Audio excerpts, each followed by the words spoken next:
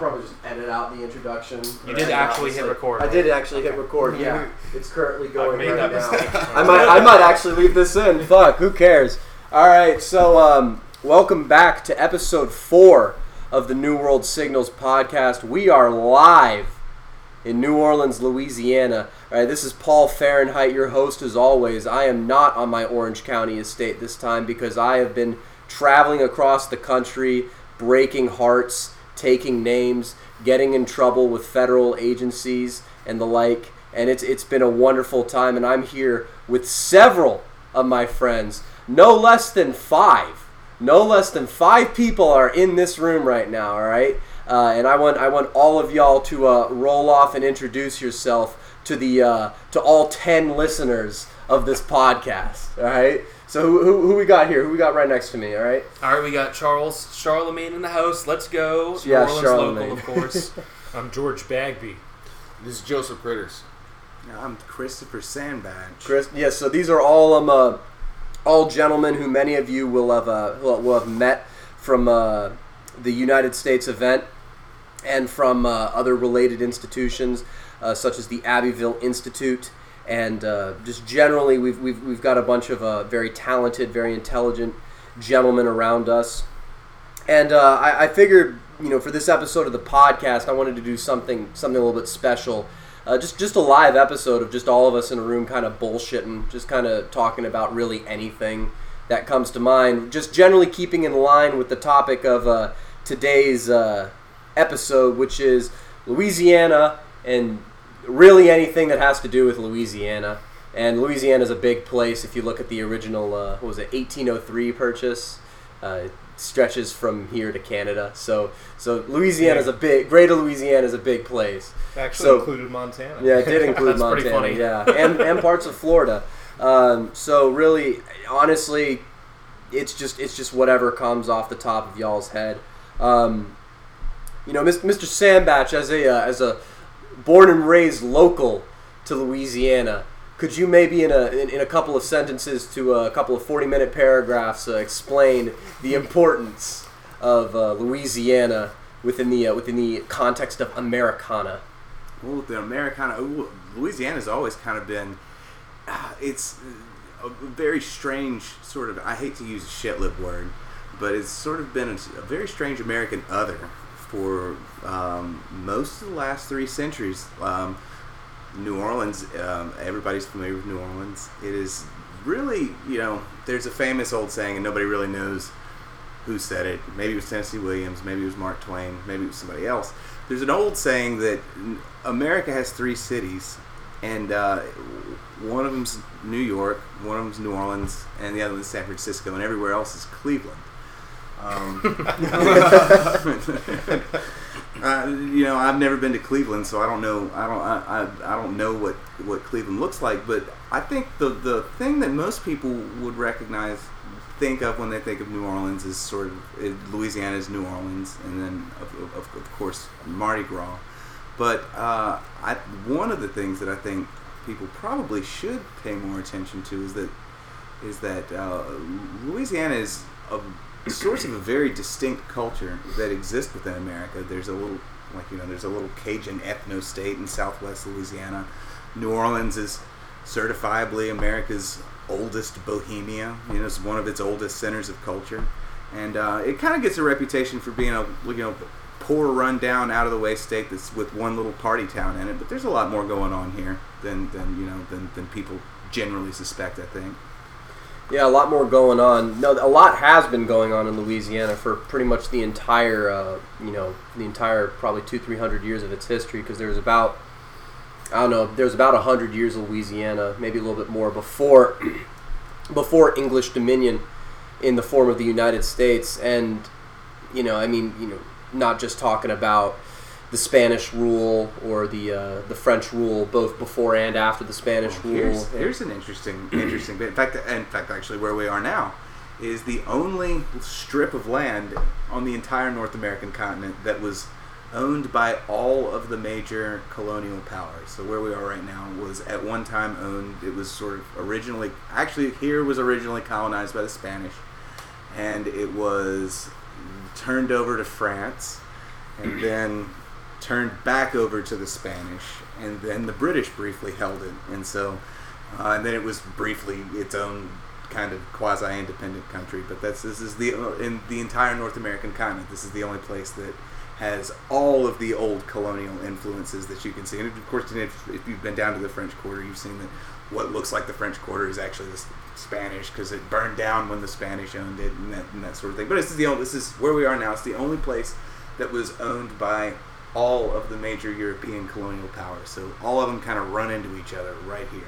You mean West Florida? Yeah, West Florida. Yeah, Yeah. the old province of West Florida, which was, it was invited to become part of the American Revolution, and both of the Florida provinces, East Florida and West Florida, were originally invited to become part of the 13. It would have been the 15 colonies, but they had their own problems with alligators and bears and Spanish aristocrats, and Pirates.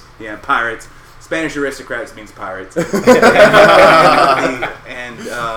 they declined to join the revolution. And so it took another 15 years or so before we climbed on board.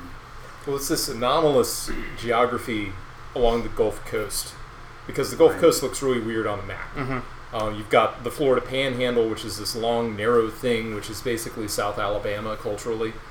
And then you've got Mobile, which just sticks down out of South Alabama. And it's weird in Alabama, like Mobile is culturally distinct from the rest of Alabama. And then you got the Mississippi Gulf Coast, which is also just this anomaly. And then you got the Florida parishes that are north of New Orleans, across the lake from New Orleans. And they're all linked together on the map, and they're linked together historically. Yeah, Which is a strange thing. Maybe the other is this peculiar area. West Florida is probably one of the last areas in the United States that would have been considered frontier. And so, of course, it's in the South, and it was in fact part of the Confederacy. Though this is the part of the state that didn't vote to join the Confederacy, and but then they also didn't. They also voted against joining the United States. So they always take the unpopular side of any political spat. But this was also because of the climate, which is without air conditioning, it's one of the most inhospitable places in the country. Maybe more so than Arizona, and maybe even more so than like parts of California. This was an area that was largely frontier, undeveloped area until almost the mid 20th century, and you can still see that it's just only very, very timidly being reclaimed from nature. And you can smell the swamp, smell the pine trees, and you can tell it's still a very wild place compared to most places in the continental United States. Yeah, with the hurricanes hitting it every 5 minutes, it might not be hospitable for long. Louisiana, try not to get totally destroyed by a hurricane challenge. Impossible. Yeah, well, I think the two of you saw when we were at the battlefield where the Battle of New Orleans took place, you asked whether or not we were below the water line of the Mississippi River, so we went to take a look, and indeed we were. So large parts of the areas people actually live in here were only recently really made permanently livable because you have these literal walls of civilization keeping the natural forces of nature at bay, and that's kind of a problem we're always dealing with here. Yeah, and the local corruption doesn't do too much in keeping those levees nice and functional, does it? Mm-hmm. Yeah, it's Down in New Orleans, they've got the big pumping stations that they're constantly keeping the water out of the city. Even a regular rainstorm. They're supposed to keep it out. when they're actually operating. But the city government turned it into a plum for the supporters of the city politicians. So they turned it into a jobs program, basically, a reward, a political prize. And so it's just another extension of the corruption of the city government in New Orleans. At any given time, portion of the pumping stations are offline because people aren't doing their job. And when they do fail, which the city floods frequently, they get bailed out either by the state of Louisiana or by the federal government.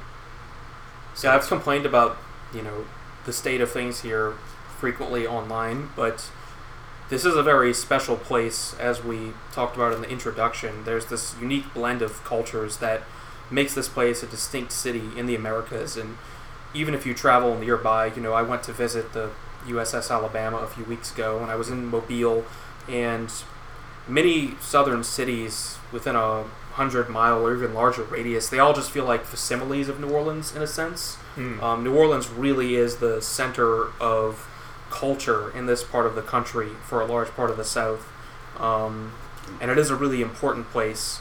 New Orleans is just magic. Yeah.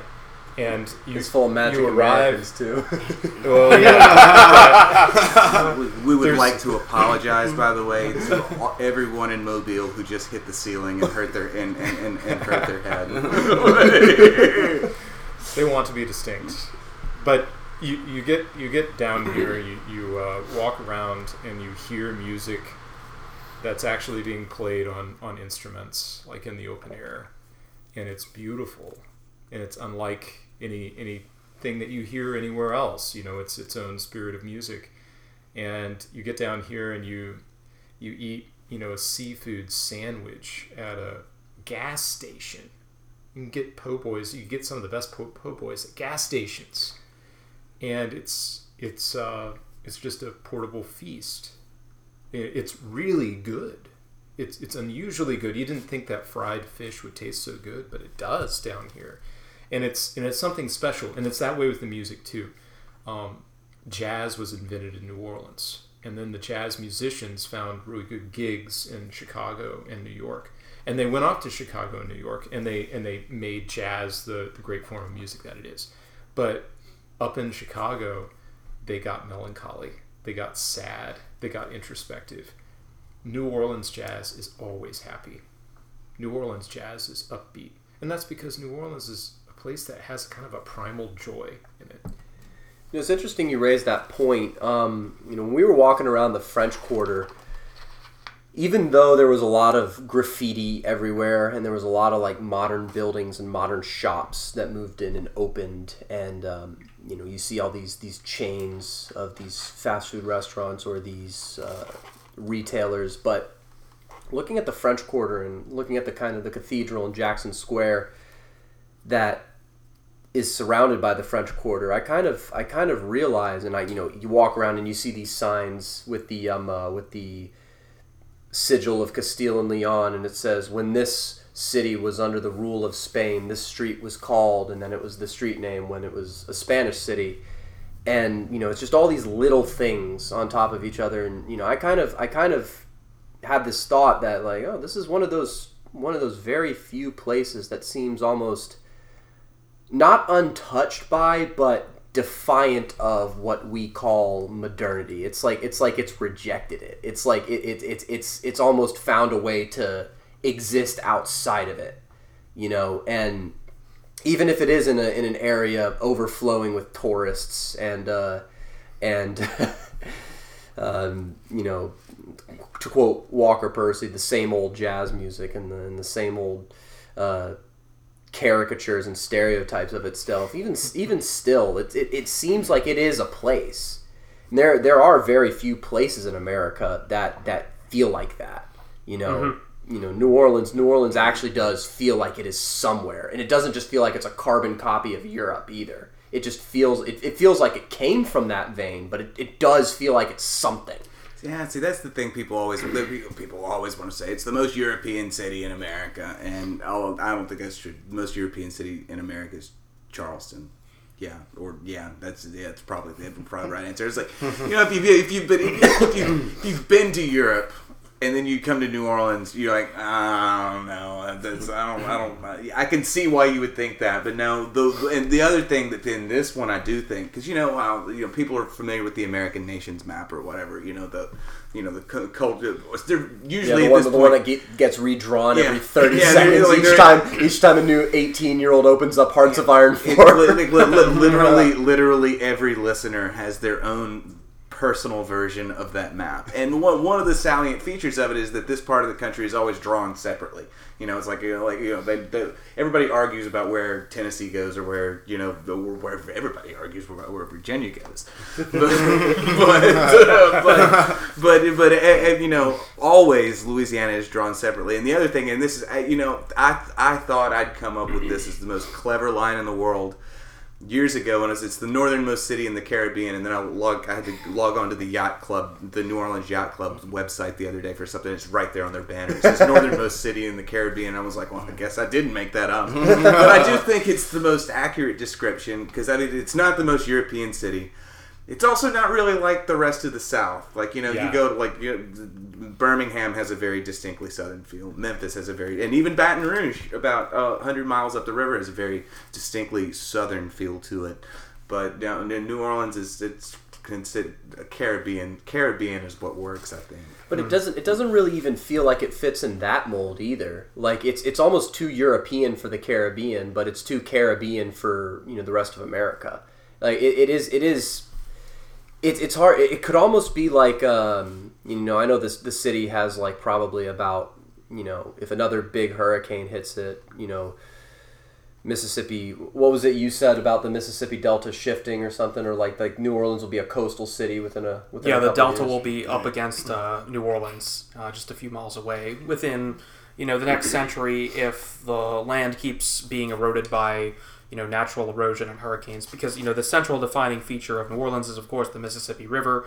The Mississippi River is supposed to dump its sediments literally where I live, where you guys were staying a couple of nights, and it no longer does that because the levees are up and they allow us to live there.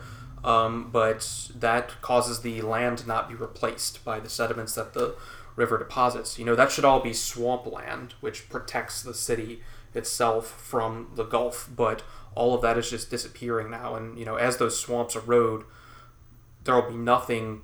The swamps protect us from the Gulf, the storm surges that come through the Gulf, and once all of those swamps are eroded right up into the levee system, which might sound, I guess, hyperbolic, but it's inevitable. It's an inevitable natural process if nothing is done about it. Then the consequence of that is that the Mississippi River Delta will be located at New Orleans. And so even if New Orleans kind of has the fate that Venice is having right now, in which the city is slowly kind of sinking into the encroaching ocean. Matter of fact, I think New Orleans is actually very comparable with Venice, and it's sort of in its place in comparison to the wider entity that New Orleans is counted as a part of. Because Venice was the center of its own little weird kind of nation for a little while. New Orleans feels like it could almost be the capital of its own nation, like separate from everything, separate from the Caribbean, separate from the United States, even separate from Louisiana. Strange as that sounds, but even if it is. Even if it sounds strange to most Louisianians. Most Louisianians would love to be separated from New Orleans. Yeah, when I travel north, it feels like being in a different state just as much as if I go to Mississippi. It's very, very culturally distinct. Even here, where we are now. Well, there's 5 distinct. Almost all states have ways you can chop. Virginia's got the Tidewater, the Piedmont, and the Greater Appalachia. I don't know. Valley and Ridge, and then the Appalachian how to Plateau. say it. Yeah, Louisiana is, for a number of distinct reasons, is more culturally segregated than most states are. In part because of the various ethnic groups that have come in. In part also because of the state's other, defining characteristic, which is, abject poverty and lack of infrastructure. Where we sit, we're in the toe of the boot right now. There's actually not really a good way to get to the top part of the state, and so everything from Alexandria on up, functionally indistinct from southern Arkansas, or you could call it greater Greater Mississippi. South of there, and of course you're in Cajun country, and then so that's 2, and then. The toe of the boot is sort of chopped up in its own way as well, and where we are right now is sort of on the western edge of what would have been the old plantation belt, and that runs right along the Mississippi River up towards between New Orleans and Baton Rouge, And then there's the greater New Orleans area, which is like the when you say we're having a podcast about Louisiana, and everybody's like, oh, can't wait to hear about Alexandria and Baton Rouge. Yeah. Talk about New Orleans. So that's the section that everybody else gets angry at and piles on. But I have a buddy, and this is something you don't run into, I think, in a lot of states. He's 10 years older than me, and I'm 32, and he's lived in Louisiana his entire life, never left the country, lived in Louisiana his entire life. But he's up in Shreveport, and he had, until last year, had never been to South Louisiana. Okay, and so there's a strange isolation that exists, mostly because there's just not, Huey Long famously built roads that would, you could get that you could get used to get from the western part of the state to the state capital. But still, there's not really a lot of ways to move around Louisiana unless you really, really want to. Like if you wanted to get from here to Shreveport, you have to drive through Mississippi almost to do it. Mm-hmm. And there aren't a lot of states where to get to another place in that state, you would have to leave the state and go into another one. And so, it's more culturally segregated than other states. And it's true that everybody else gets sick of hearing about New Orleans, but everybody outside of the state doesn't get sick of hearing about New Orleans. And there are so many parts of the state that are basically dead ends on roads. Like in South Louisiana, like Lafourche, Teche Country. Yeah. They're just dead ends on roads. Or way out in Cameron Parish.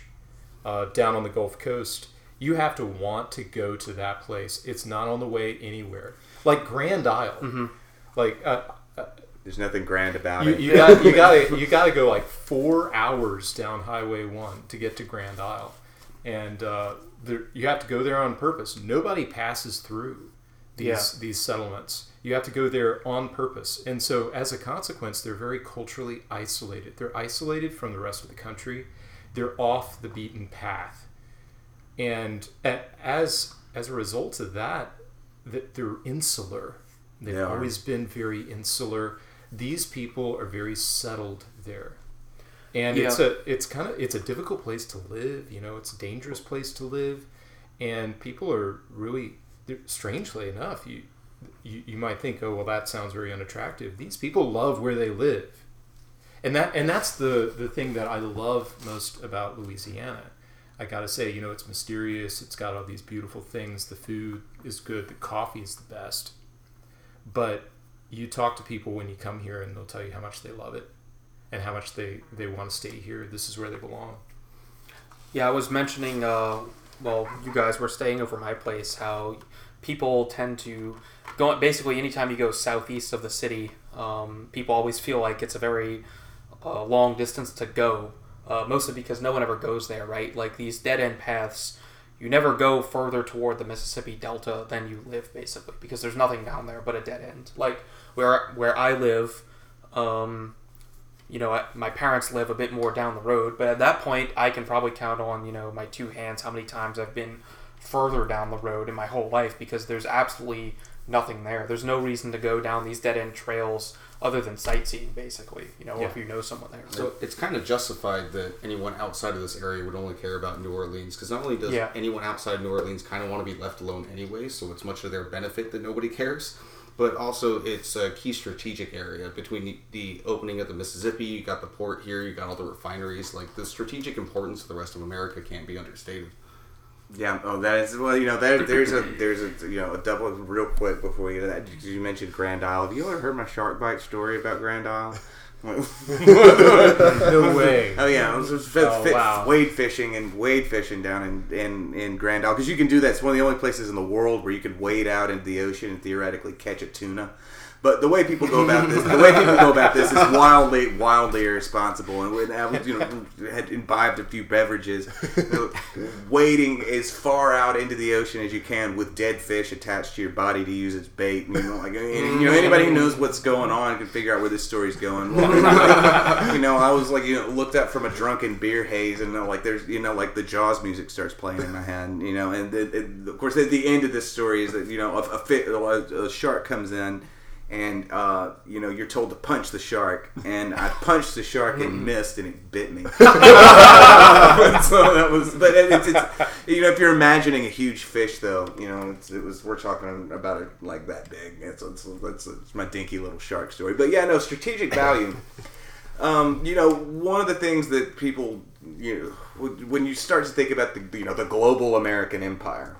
Well, so what is the number one thing that you would think of what is the number one maintainer of the global American empire? Grain futures. Yeah, of course. It's been around me too long. But I mean, that really is what it is. Because it's one of the ways that America maintains its sovereign hegemony, to use a word that I don't really like, is that it goes into African countries or third world countries or shithole countries like Germany and destroys their native agriculture and says, well, we got better stuff for you. Here's some cheap corn. It is better though. The strategic importance of New Orleans to that process can't be overstated, because all of that stuff is grown, in what was the Louisiana Purchase, all the way up to Montana, where they grow wheat. They put that stuff on barges, and it comes down here, and this is where it's dispersed to the rest of the world. And so when people are like, "Well, they keep rebuilding that city over and over and over again," well, that's the gay needs the gay city to disperse it to it's the way it works. Well, and that, that's completely correct, and it's you always need a city at the mouth of the entrance to the largest body of navigable fresh water in the entire world. Like a lot of people don't realize this about the United States. It's a fact often overlooked, especially with guys among our thing who are, who really don't know anything about fucking international trade at all.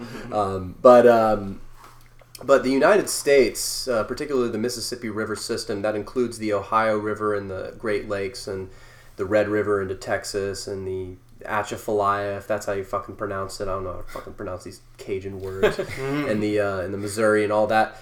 And all the little rivers that go into all the states like a massive freaking tree, right? It's the largest body of contiguous navigable fresh water in the entire world, and not only is it's larger than the rest of the world combined.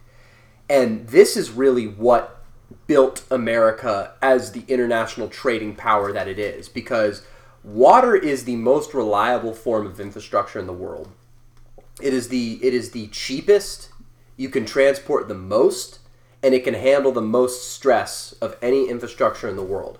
So people sit here and wonder, how did America get to the point, it's big, it's got a lot of territory, it's got a lot of resources, but what made America so great at resource exploitation, I also think, was some of the things that helped develop its national genius, which is in logistics, was the amount of navigable waterway we had.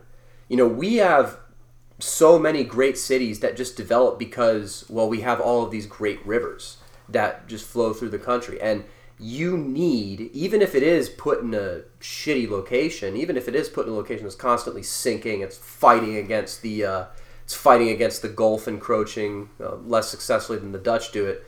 You need a city at the mouth of that entrance to be the gateway to the rest of the world, to take that interior strength, that internal strength, that those resources, whether it be wheat that you grow up in Montana, whether it be logs that you cut all the way up in the Northwoods and just float down to Chicago and then float down once they get turned into actual lumber or slaughtered animals up in Chicago that you float down and then sell as pork bellies or whatever, however else you refer to it.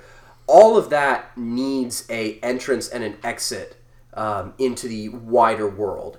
And I mean, other than the Erie Canal out into the St. Lawrence, there's really no other way to do that than to bring it down to the bottom of the Mississippi River out into the Gulf, into the rest of the world. And that's why New Orleans, or some version of it, and it'll probably always be called New Orleans, even if it's 30 miles away from the spot it is now, needs to exist.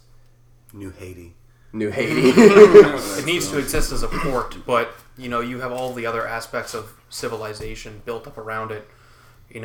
Schools, department stores, churches, every aspect of city life everywhere. But the country, the doesn't really care about any of that, right? No one cares about us. They care that they can load and unload their ships and get them out of the mouth of the river, and that's about it.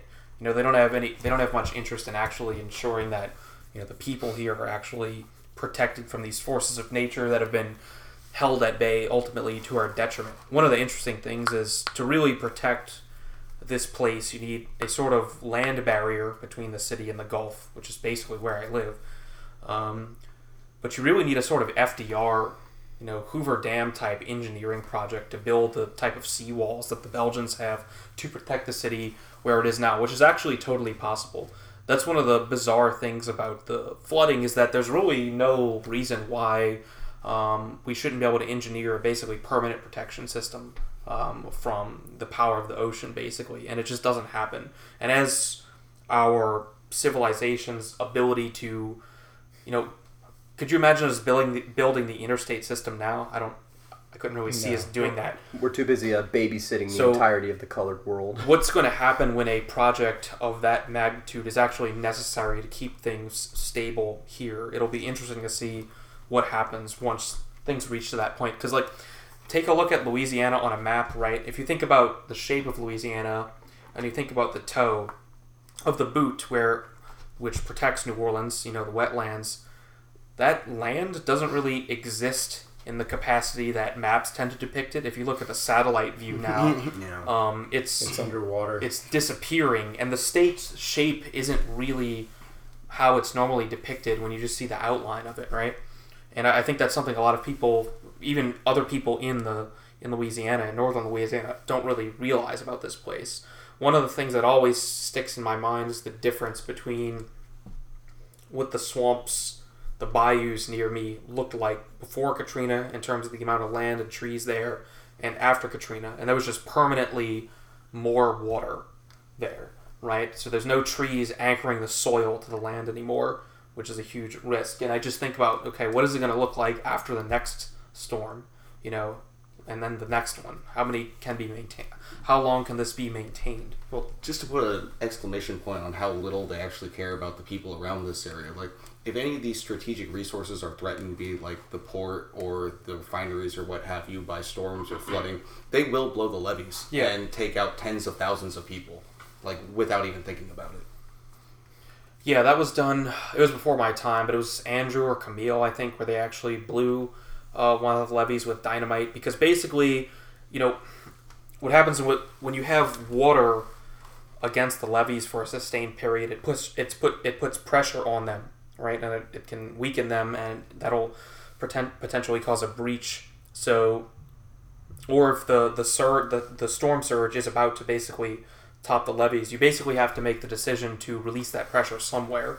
So you dynamite, you know, upriver or downriver, depending on the situation, in order to release that water somewhere else that's not the actual city, right, itself. And this has been done before, and it would be done again, and everyone knows it. And that's just sort of the conditions we live under, where basically anyone who's not in the city proper will just be sacrificed at any point to save the city, which really should have its own protection. That's kind of one of the crazy things, is I'm outside the jurisdiction of the city of New Orleans, but my town will be flooded to save some city under some other government that is, you know, too corrupt and incompetent to actually protect itself, which is, you know, really frustrating. That's part of the romance of New Orleans, strangely enough, is it is literally surrounded by walls. It's literally surrounded by walls, and it has moats around it. And there's just something so old-fashioned about that. But it's not to keep out the barbarians. The barbarians are already inside. I would like to point out also that, you know, anyone who thinks that the United States will stop at nothing to protect gay people's right to have, you know, unlimited promiscuity with one another. New Orleans is probably maybe the second or third gayest city in the country, and they're not getting saved either. So, like, yeah, it's so strategically important that the U.S. government is willing to drown gays to keep it. That's how important it is. If that frames it properly. One of the things you touched on earlier that was interesting, though, is how the city resists modernity, which I found interesting. I mean, really, the architecture itself seems to resist the modern world, right? Everything there is very old. Except for the graffiti murals the blacks paint. Mm-hmm. I mean, of course, those can be removed. But despite all the corruption, there are laws in place that basically restrict you from even changing anything about the composition of the buildings. You know, to the west of the city, there's Uptown, which is sort of where the richer people live, and it's filled with beautiful houses. And even if you own one of those houses, you can't make many modifications to it at all. It has to be cleared with the city council, and the house basically will always look exactly the same from the outside. And there are rules like this all over the South. So it is very much, no matter who is living in this place, it's always preserved to be what it is for maybe someone in the future to really appreciate. But there are very beautiful things here. If you had more time, we could have gone through Uptown and St. Charles Street and seen some of the, absolutely immaculate houses. Well, part of me thinks that the reason that that's in place, as a matter of fact, the reason I think that the city resists modernity is because of this much maligned corruption. Honestly, I think corruption has a silver lining, and if there's one thing that corruption does what the conservatives say they do, which is keep things the same forever. I think you gentlemen would agree when I say Louisiana is the most blatantly corrupt place in the entire United States. Much to its benefit. To its benefit, I say blatantly corrupt. I come from D.C. D.C. is more corrupt, but it's not as blatant. And I think that there's, it may result in the entire city being sank, but, that kind of corruption prevents people from, getting the sort of HRE free city protections that's extended to the French Quarter in these historic sites that prevent the buildings from getting altered to the point of not being recognizable. And to be honest, I think the general population of the state, for all the bemoaning and the disliking that they do of the corrupt populace, 65% of them are self-admitted strongly conservatives. More than the other 32%. 65% conservative. I think it was 65% conservative, 32% black. And there's a tiny population of white shitlib that all look the same. They're fat. They have fedoras. They wear cargo shorts and those button-down Charlie Sheen shirts, and they blow clouds of vapor everywhere. I think it was 65% conservative and about 32% strong conservative is what I think that was what the real number is. That's still maybe the highest in the country, Yeah, and all of this contributes to ensure that Louisiana and New Orleans keeps feeling like it's a place and doesn't really change it. Unimportant shit changes, the names of the people in the offices or who got caught having gay sex with who in a public park or other such things. But there is kind of a, I don't know. I mean, maybe even blatant corruption is better than what we have now, which really says something. It's part of the hilarious aspect of our politics here is that the state is so corrupt, and everybody talks about how corrupt even the local governments are, and as a consequence, no one takes it too seriously. No one's looking at elected officials expecting them to do anything dramatic, and if they do, we think they're obviously up to something to line their own pockets. I think that's a Mediterranean feature that kind of got transferred over. I think it is. And that's part of the Latin American sort of vibe that you get down here. But I guess there's a healthy appreciation for the limits of nature down here, for the limits of human nature, where we automatically assume the politician is out to get some for himself. And we do typically assume that about our politicians here. But like the walls around the city of New Orleans, those walls are not there to keep out barbarian tribes. They're there to keep out nature. And we all know that we lose that fight against nature. We know that nature is actually in charge, and that human plans cannot conquer nature. Down here we get storms where all the best human planning that we can come up with, and of course we could build the big walls like the Dutch, but we have not. And who knows if we'll ever figure that out. We're on our way down. But the engineers come up with stuff. They build the stuff. It's billions of dollars. The storm hits. We still flood. No one's going to invent anything that's going to stop the wind. The wind is going to blow our roofs off. It does. You drive around Louisiana now, you'll see blue tarped houses everywhere, and that's from Ida. That was last year. Yeah, it was almost, yeah. So, nature comes in down here.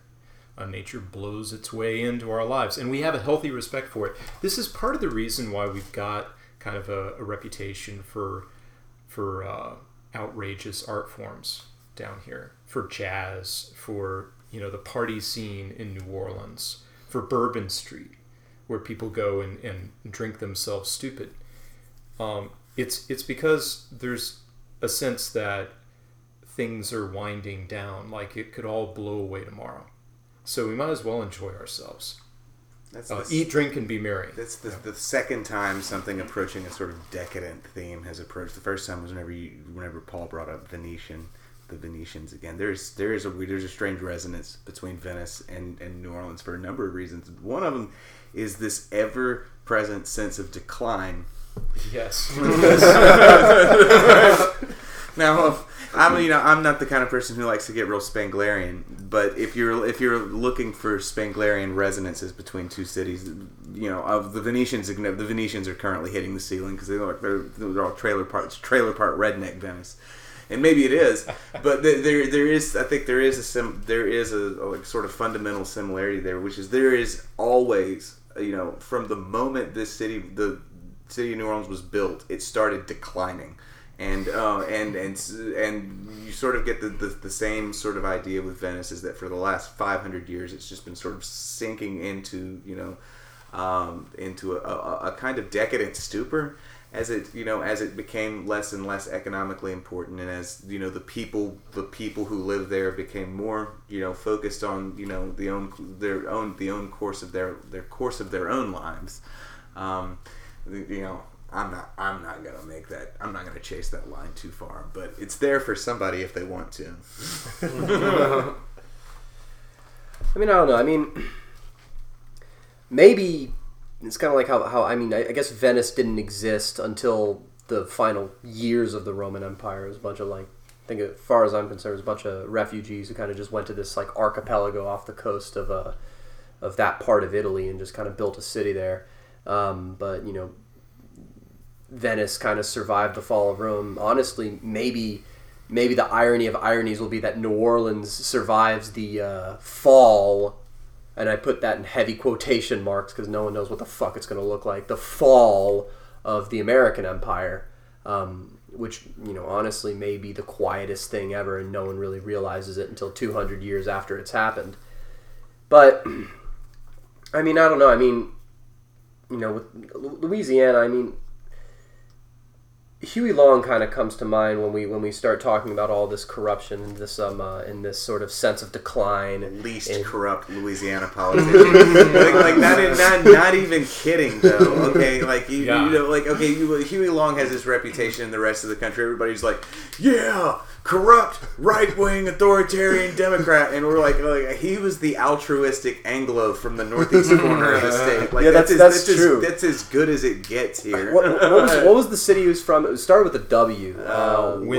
Winfield. Yeah, so Winfield and Wynn Parish. Yeah. So he comes from Winfield, which is like this. This is fucking nowhere. There's nothing in Winfield. Yeah. It's this random pissant redneck town up in the pine part of Louisiana. Every southern state has its pine belt. Every southern state has this just flat land where all the fucking pines are. Virginia has it. It's south of Richmond. It's the shittiest part. North Carolina has it. It's the whole coastal plain. South Carolina has it. Georgia has it. You know why that is? Well, that's the native sort of ecosystem of the entire southern coastal plain. It really used to be an unbroken stretch of pine forest across the entire southern belly of the country. Yeah, and then a bunch of natives come and just did a bunch of slash and burn agriculture and burned away half of They it. did that, and then they replanted it, and this was while your Chicagoans and their white pines, they ran out of white pines in Chicago because they cut down all of the white pines in the entire Midwest to build best damn tree. Yeah, to build tenement houses in New York that fell down in 10 years. And then they had to come find other trees, and they clear cut the entire South except for like the little chunks of it that you're talking about. But that whole thing used to cover the whole South. Gone now.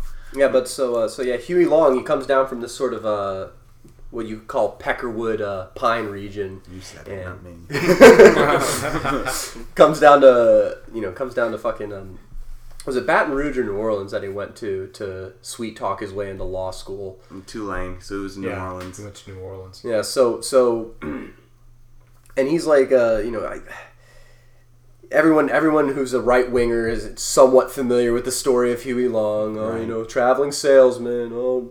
Took the bar and passed after his first year. You don't even need to study that hard to pass the bar. Like if you have like a somewhat decent IQ and like a little bit about like logic problems, I'd say most of you listening to this right now after like a cursory study of U.S. and state law could pass the bar without paying a cent for law school. It's not a hard test, but he sweet talks his way into law school and takes the bar after 1 year. Goes off, does his practice. Oh, I never took a case against it. Just watch all the King's Men. Just watch all the King's Men. That's all it is. But the reason I bring him up is because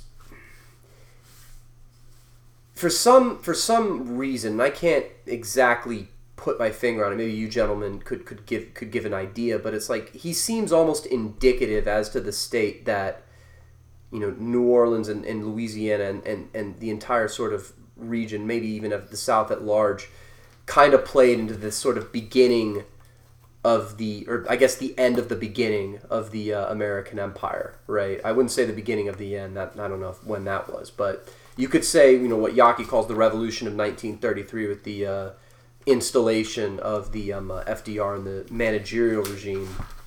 Huey Long is kind of like a strange reaction to that, and really a sort of I don't know.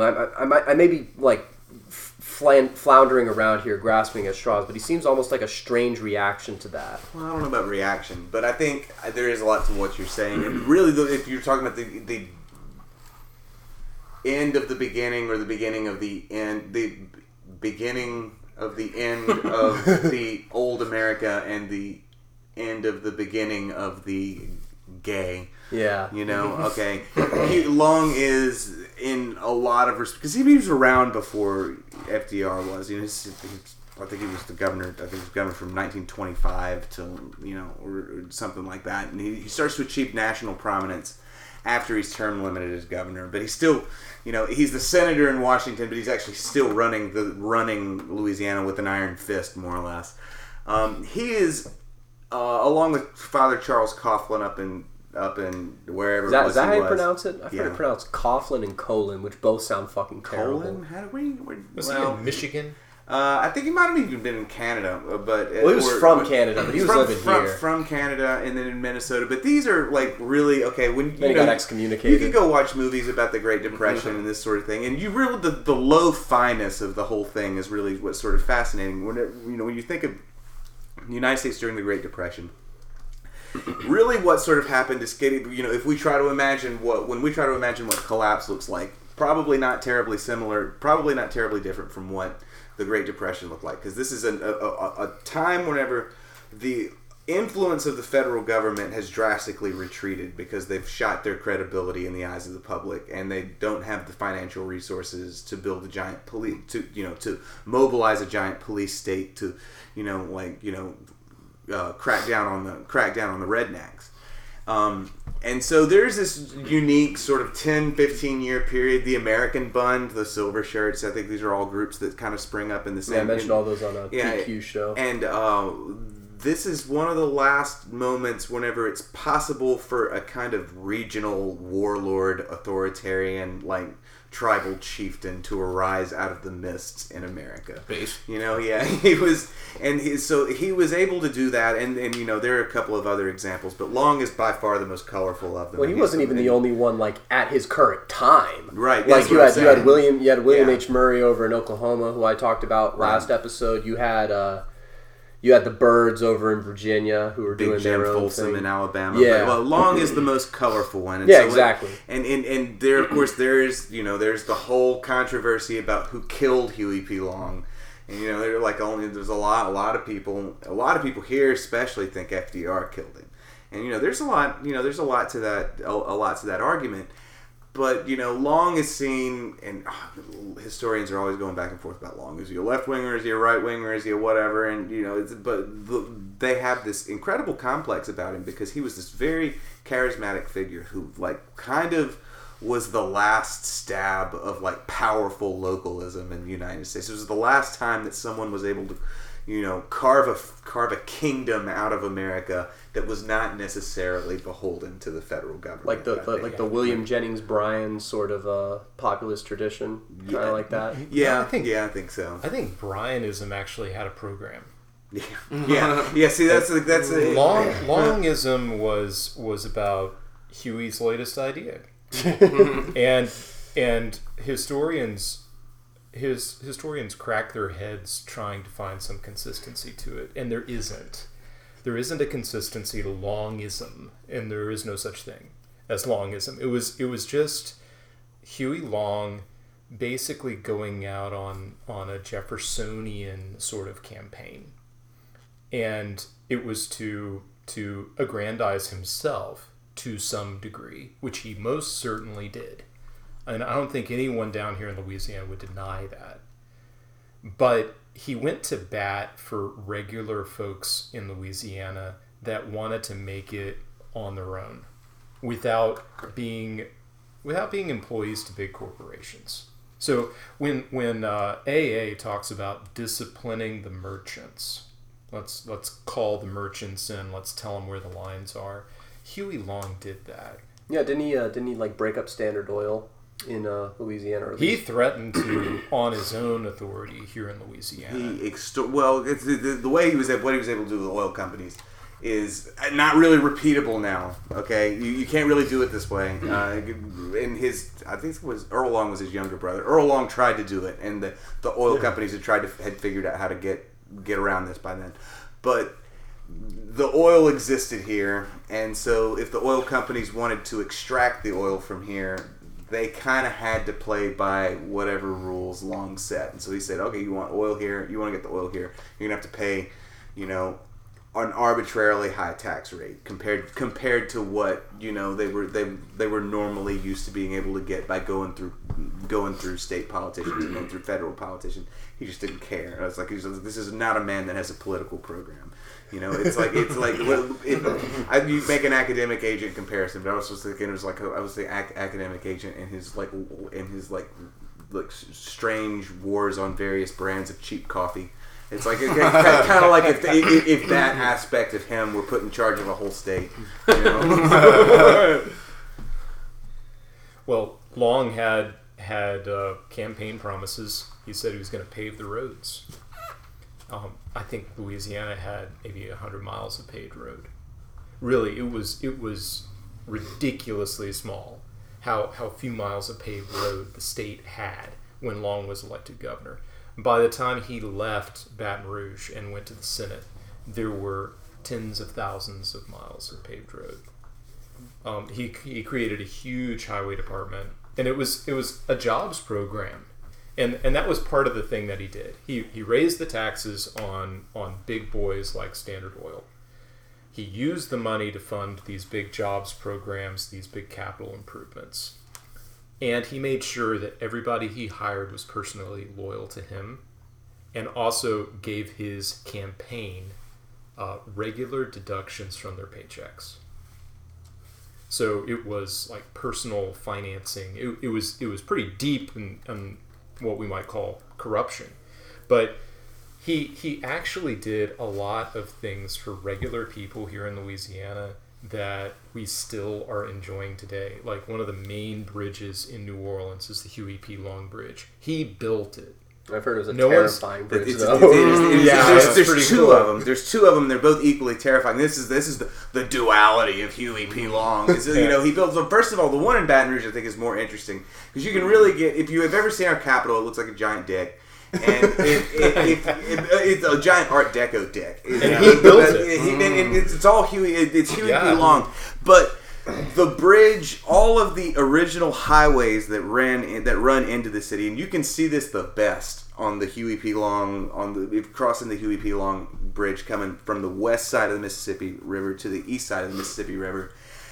You get to a point where the city comes into view before you cross the bridge. You're on highway. I think it's Highway 32, maybe. No, it's Highway 190. It's actually the one that's just right outside here. And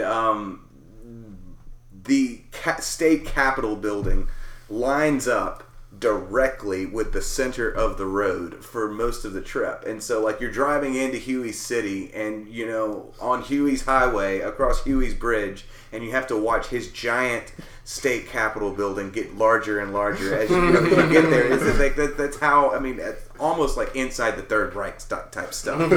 But one of the best things about that bridge in Baton Rouge, the Huey Long Bridge in Baton Rouge, is that he purposely built it low enough so no ocean-going ship could go any further north on the river. They had to stop in Baton Rouge. Yeah. So Baton Rouge, the port of Baton Rouge, is the last port that serves ocean-going ships on the Mississippi River. Previous to that, ocean-going ships could go to Minneapolis. Yeah. They could go to Cincinnati. An ocean-going ship. So there's no way to get under the bridge without without taking the goods off of one ship, paying taxes, and putting them on another one. That's the way he did it. It made the port of Baton Rouge explode. It's second in size to New Orleans, and of course it's on the river, so it's like 100 miles long. It's a ridiculous sized port, but it built Baton Rouge. I mean, it was a huge boon for Baton Rouge. And of course, all the governors north of us were peeved, as you can understand, cut down on all the river traffic.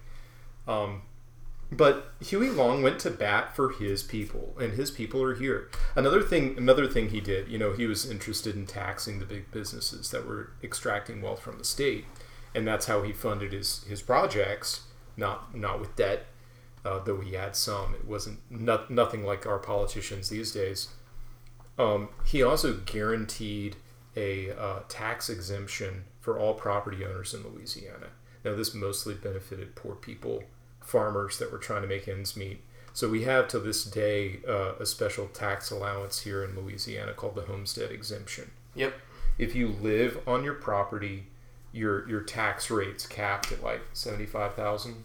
Or something, like your property value. I don't remember the exact number, but yeah, it affects me. It affects all the homeowners in the state. We have ridiculously low tax rates here for people who own property, and it's got to be one of the lowest in the union. Outside of a couple of places, city of New Orleans being one of them, and this is part like of that. I mentioned, the taxes are high there. Yeah, and this is why the city of New Orleans generally hated Huey P. Long for their own reasons. In fact, the guy that shot him was from New Orleans, and he's a Jewish optometrist, I believe.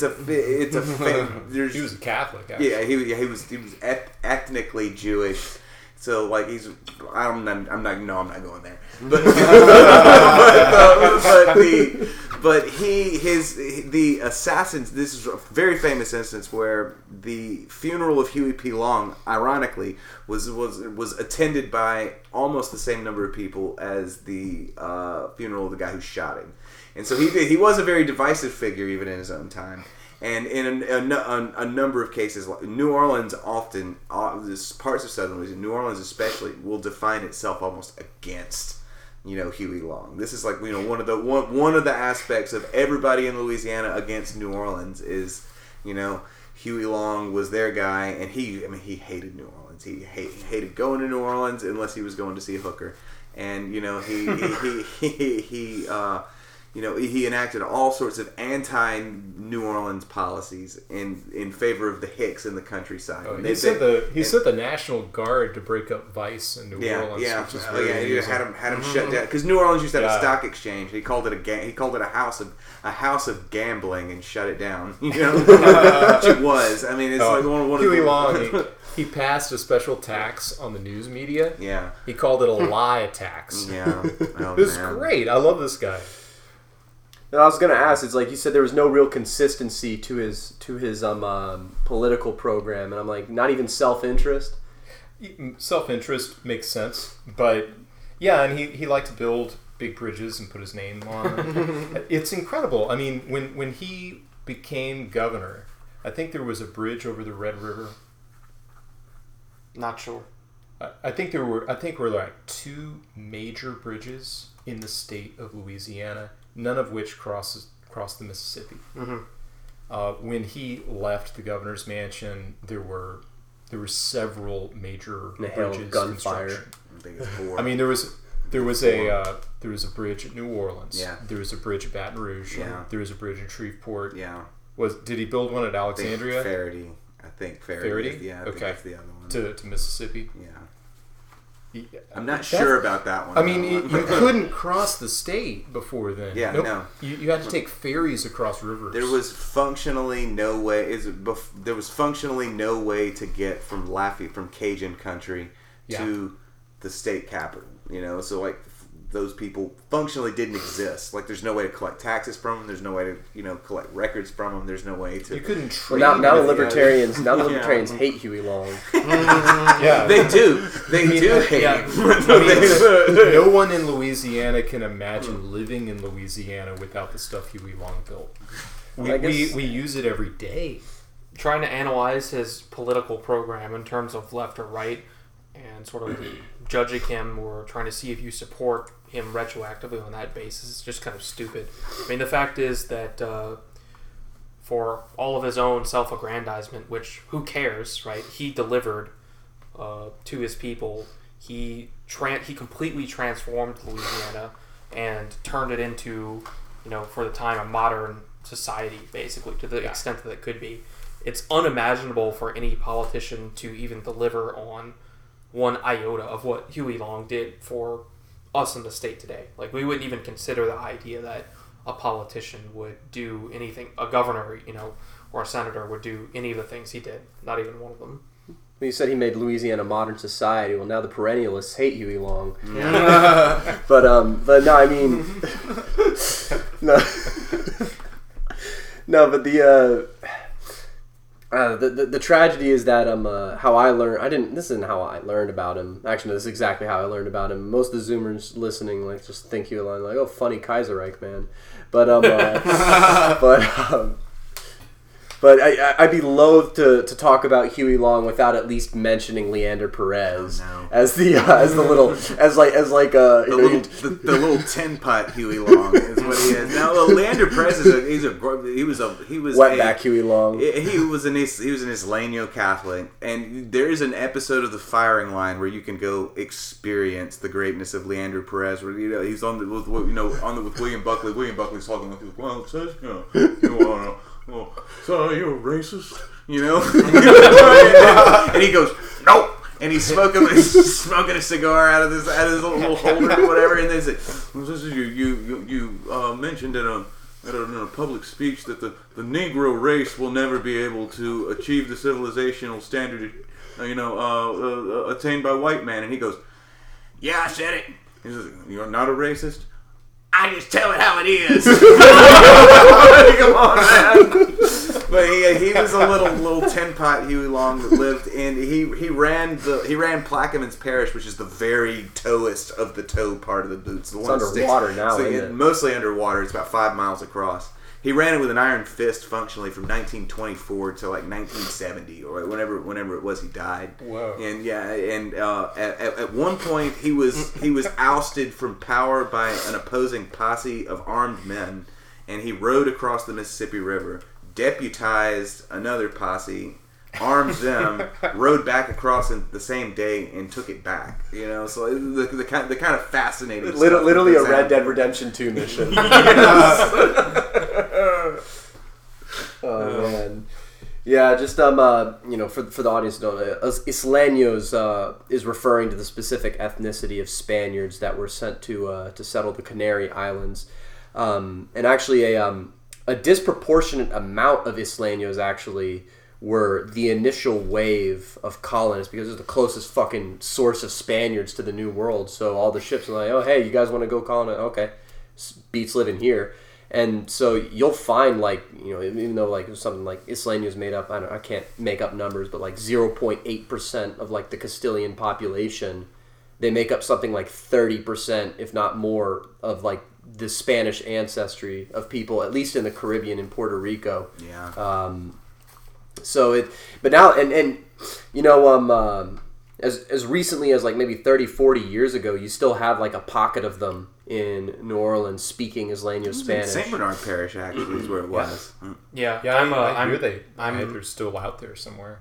Yeah, my mother participates in some of that.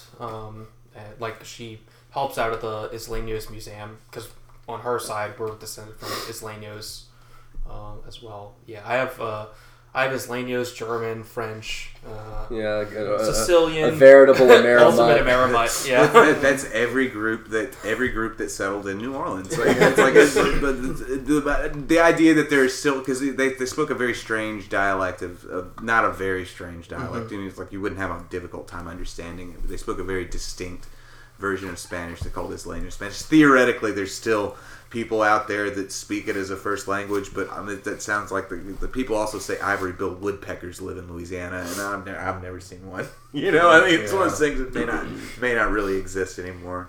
Well, it's one of those things that Louisiana writers noted about New Orleans was how the different ethnic groups maintained a lot of ethnic pride over generations and had distinct neighborhoods. So New Orleans is great. Among southern cities, it's very unusual in that it had this big ethnic contingent with their own ghettos, which is really interesting. Like, there's this big Jewish community in New Orleans. Louisiana elected the very first Jew to Congress. Now the National Socialists hate New Orleans and Louisiana now. Judah P. Benjamin. Do you know Judah P. Benjamin? Oh, I'm very familiar with Judah P. Benjamin. Yeah, so what was it that Shelby Foote said about him? Or Shelby Foote was quoting someone else. That's that wide-eyed Jew or something like that. He was a Jew too, wasn't he? Yeah, Secretary of War for Jefferson Davis before the FFVs got mad, and so then Jeff Davis just reappointed him to Secretary of State. It's like. Yeah, he held several positions. I think he was Attorney General as well, but never Secretary of Treasury. What the fuck? Neo-Confederates now hate the Confederacy. he has a hilariously Jewish story about his escape after the, you know, like, cause of course he is one of you, and he didn't go down with the ship, and you know he dressed as a woman. Many such cases. He dressed as a woman, snuck across the Gulf Coast, caught a little packet ship out into the Caribbean to make for home or something like that, and the ship ran into a hurricane and somehow survived it. And he has this like story about how he felt as though he was a prophet, an Old Testament prophet. You know, like sailing through the waters of, it was the great trial of his life or something like that. And it's like, anybody who tries to tell you Judah P. Benjamin wasn't a Jew, it's like, that is the most. No, he was. Well, all the ethnic groups that came into New Orleans, it makes the place look like, I don't know, what I read about Chicago or New York City. All these interesting ethnic enclaves. And New Orleans is still that way to some degree. There were Italian neighborhoods, English neighborhoods, Spanish neighborhoods, French neighborhoods. Vietnamese. That's brought in this big Vietnamese contingent after the Vietnam War. Yeah. So they brought in Vietnamese Catholics into New Orleans. Yeah, actually, in my parish, and I imagine it's like this in most, you actually see a lot of Vietnamese and Filipinos as well in church. So it's sort of pious people. Yeah, they actually are. It's interesting if you go to the graveyard, some of the nicest mausoleums and graves will actually they all have Vietnamese names on them. Man. They tend to be the most serious Catholics, which is pretty interesting. Well, that's a cool thing about the graveyards too. You can see that ethnic distinction in the graveyards of New Orleans, which are beautiful. I mean, they're all built above ground, so they're all these great mausoleums, and that's something the city is so famous for. But you see these fraternal orders, which were like life insurance, mutual aid societies and stuff. And all the men, I don't know where their families ended up, but all the men ended up in communal mausoleums that the fraternity built for their members. And there's like the Sociedad de Cervantes, and that's the Spanish fraternity or something. There are Freemason lodges in nearly all of these languages. There's a German Freemason lodge. There's like now the Orthodox Christians hate New Orleans. But yeah, there's Freemason lodges that conduct their rites in German, Spanish, French, English. Well, a number of them. They had traditions as well that they like to stay distinct from one another. And one of the funny things about the Spaniards in New Orleans is, they famously like to wear long mustaches that made them stand out as Spaniards. But they had affairs of honor. So there was plenty of dueling in New Orleans. It was a famous tradition of New Orleans. But the Spaniards only wanted to duel with swords. They refused to duel with pistols. And as a consequence, Spaniards would only duel other Spaniards. Yeah. Which is also very, very funny about it. The last duel that occurred in Louisiana was in 1948, and it was between two people who had worked under a bartender named Ramos, and he was one of it. But the last duel that was fought, this is sort of legendary, but I think it really happened that the last duel that was fought in New Orleans was two of his former under barkeeps who had set up, after Ramos died, they had set up opposing bars on the other side of, like, right across from one another, and they had like an endless feud about whether or not 2 drops of vanilla extract were supposed to go into the drink near the end, and it eventually ended in a duel, and one of them was killed. Least trivial Spanish duel. Yeah. Oh man. All right. Well, but before we alienate the rest of the online right by listing all of the things about Louisiana that make just the various parts of this very, very, very Big Tent organization hate it. We have any sort of closing thoughts about the state, the city of New Orleans, the entirety of what the consciousness of Louisiana and Gallo America, or even just the place? We have any closing thoughts on it? Matter of fact, let's start with Charles. What you got? I love the debauchery of the city, despite everything. I don't know. I just I can't help but appreciate Mardi Gras and there's something about the party attitude there, the laissez-faire of it all, that's I find very refreshing. Sometimes I think people from other parts of the right, they have a stilted attitude towards having fun. Yeah. Yeah. This is a no fun zone, sir. I find it particularly grating because I'm from New Orleans and I'm used to, all the parades, even, there's the gay pride and everything. That's always been a thing. And it never bothers me as much. And I guess I sort of see the value in just letting the hair down and having some fun. I think everyone could learn something from New Orleans. Well, how long is Mardi Gras? Is it like a week, or is it like a month, or how long is it? It's about a month. It really ramps up in the last week. Yeah, so y'all have a whole month dedicated to like being as much of a debauched hedonist as possible. Oh, so Pride Month. Yeah, it's Pride Month for white people. Pride Month. But then like literally, as you said, like the cops won't do anything the last day of Mardi Gras, right before Wednesday and Ash Wednesday and Lent comes along. It's like you can be you could be breaking the law at 11:59 p.m., but as soon as 12 o'clock hits, you're done, the parties are over, and you're at Mass. Mm-hmm. And the cops will arrest you if you're not. And that's you know, Catholics celebrating right now, like pointing at this, like, this is why the Catholic Church is the best, because we invented carnival. I mean, I don't know. I mean, that video AA did on the opposition between carnival and Lent, I really do think that there is something to that.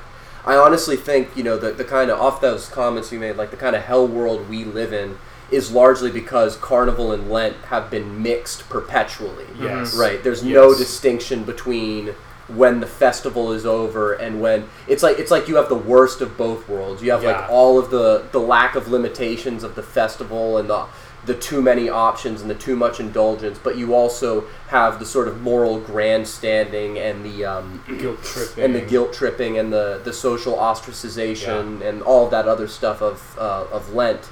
And so it's really, and this is even something that I think the right-wingers fall victim to, is they either want, you know, I don't think anyone wants permanent carnival, but like a lot of right-wingers just want permanent Lent. And I don't think, you know, swinging the pendulum back to permanent Lent. Yeah. Maybe we need a nice long Lent after all of this, or a nice long carnival, right? Either we just go full-on debauchery, although I don't know if that's... But either way, I think the differentiation needs to be restored. You can't have fasting without feasting. You can't have feasting without fasting. There has to be a distinction. But that's actually the thing that I like most about Louisiana in particular, in the Deep South.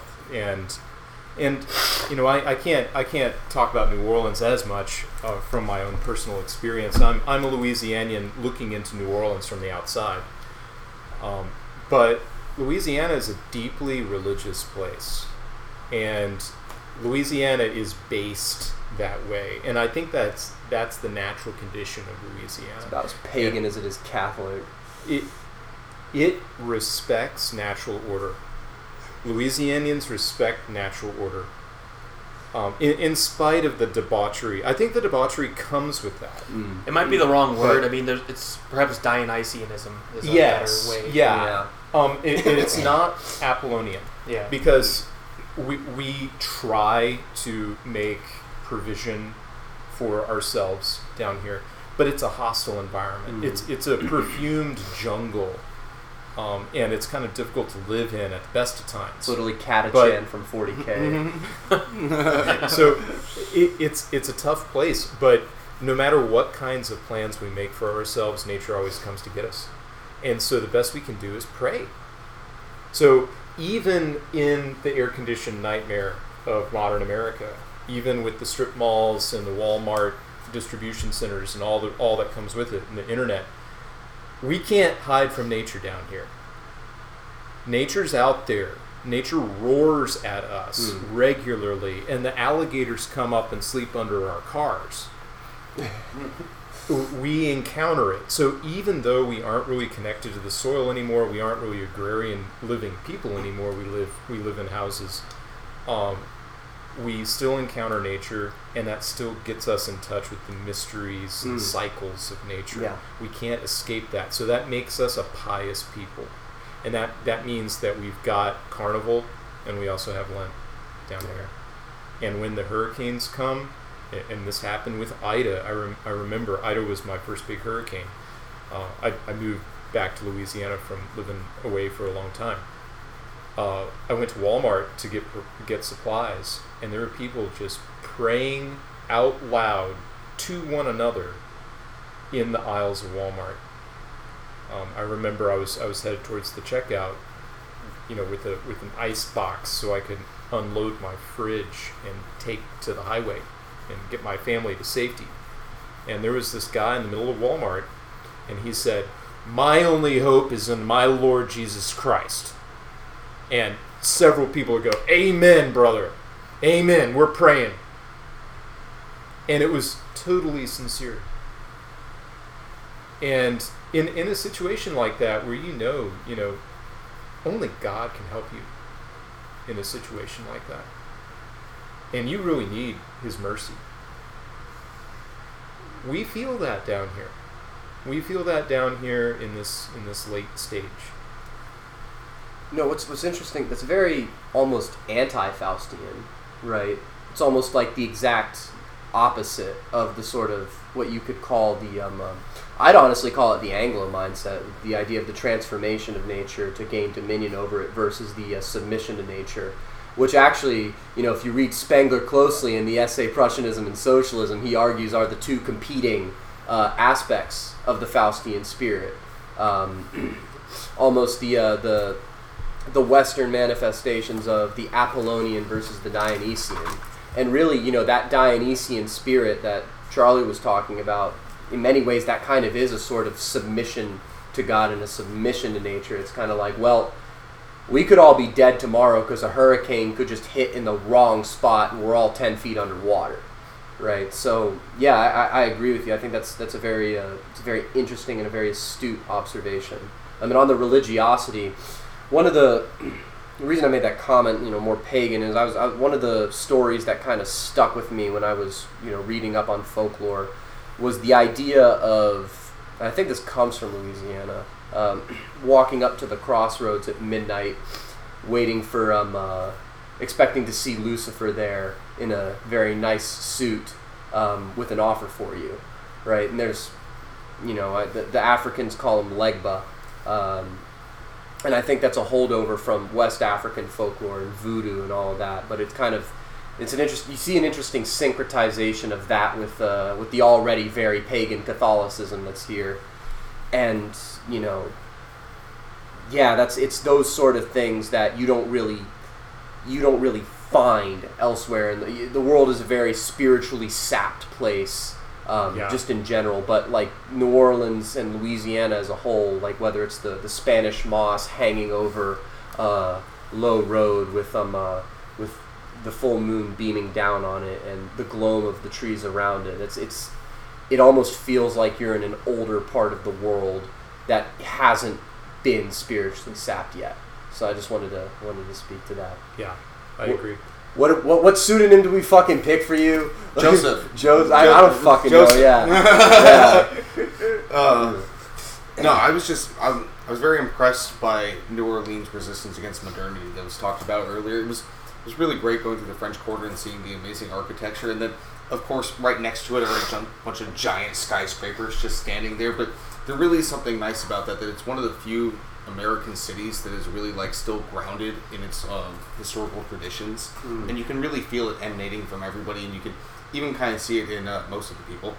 But that's all I got. Like having lunch at the Napoleon House. Oh yeah, right. The Napoleon House was just amazing. Yeah, beautiful place, playing classical music and taking pride in it. Even the waiter was just the waiter was just beaming with pride and so happy to tell me about the whole place, and it brought the whole experience to a nice closure. It was great.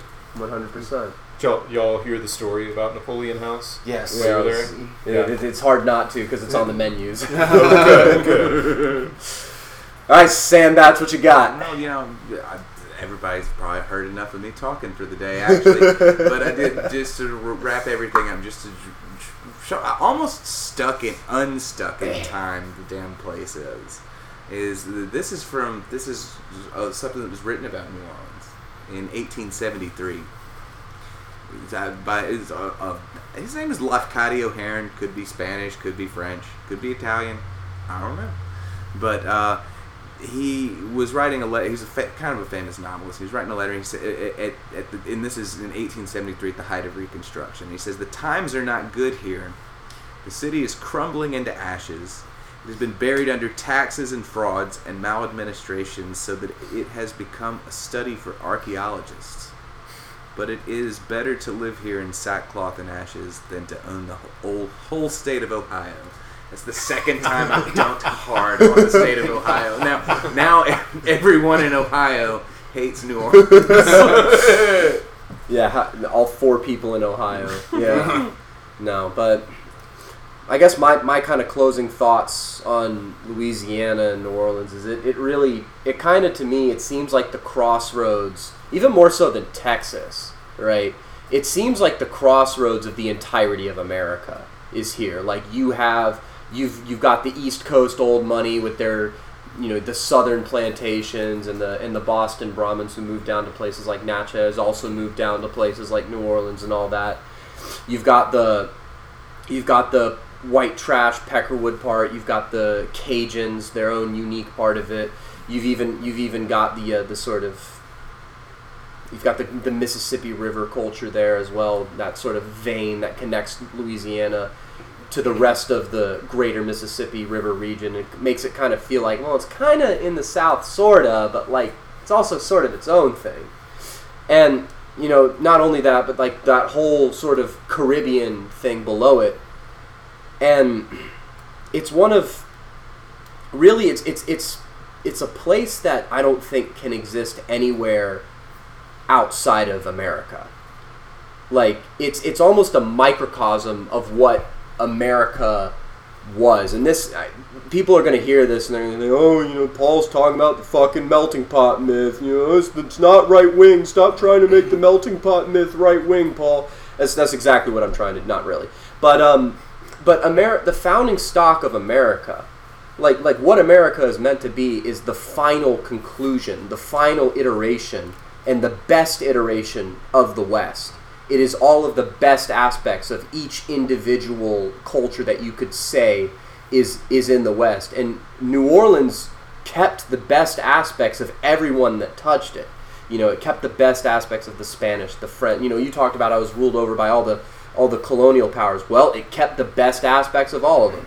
Except Haiti. Yeah, except for the blacks, but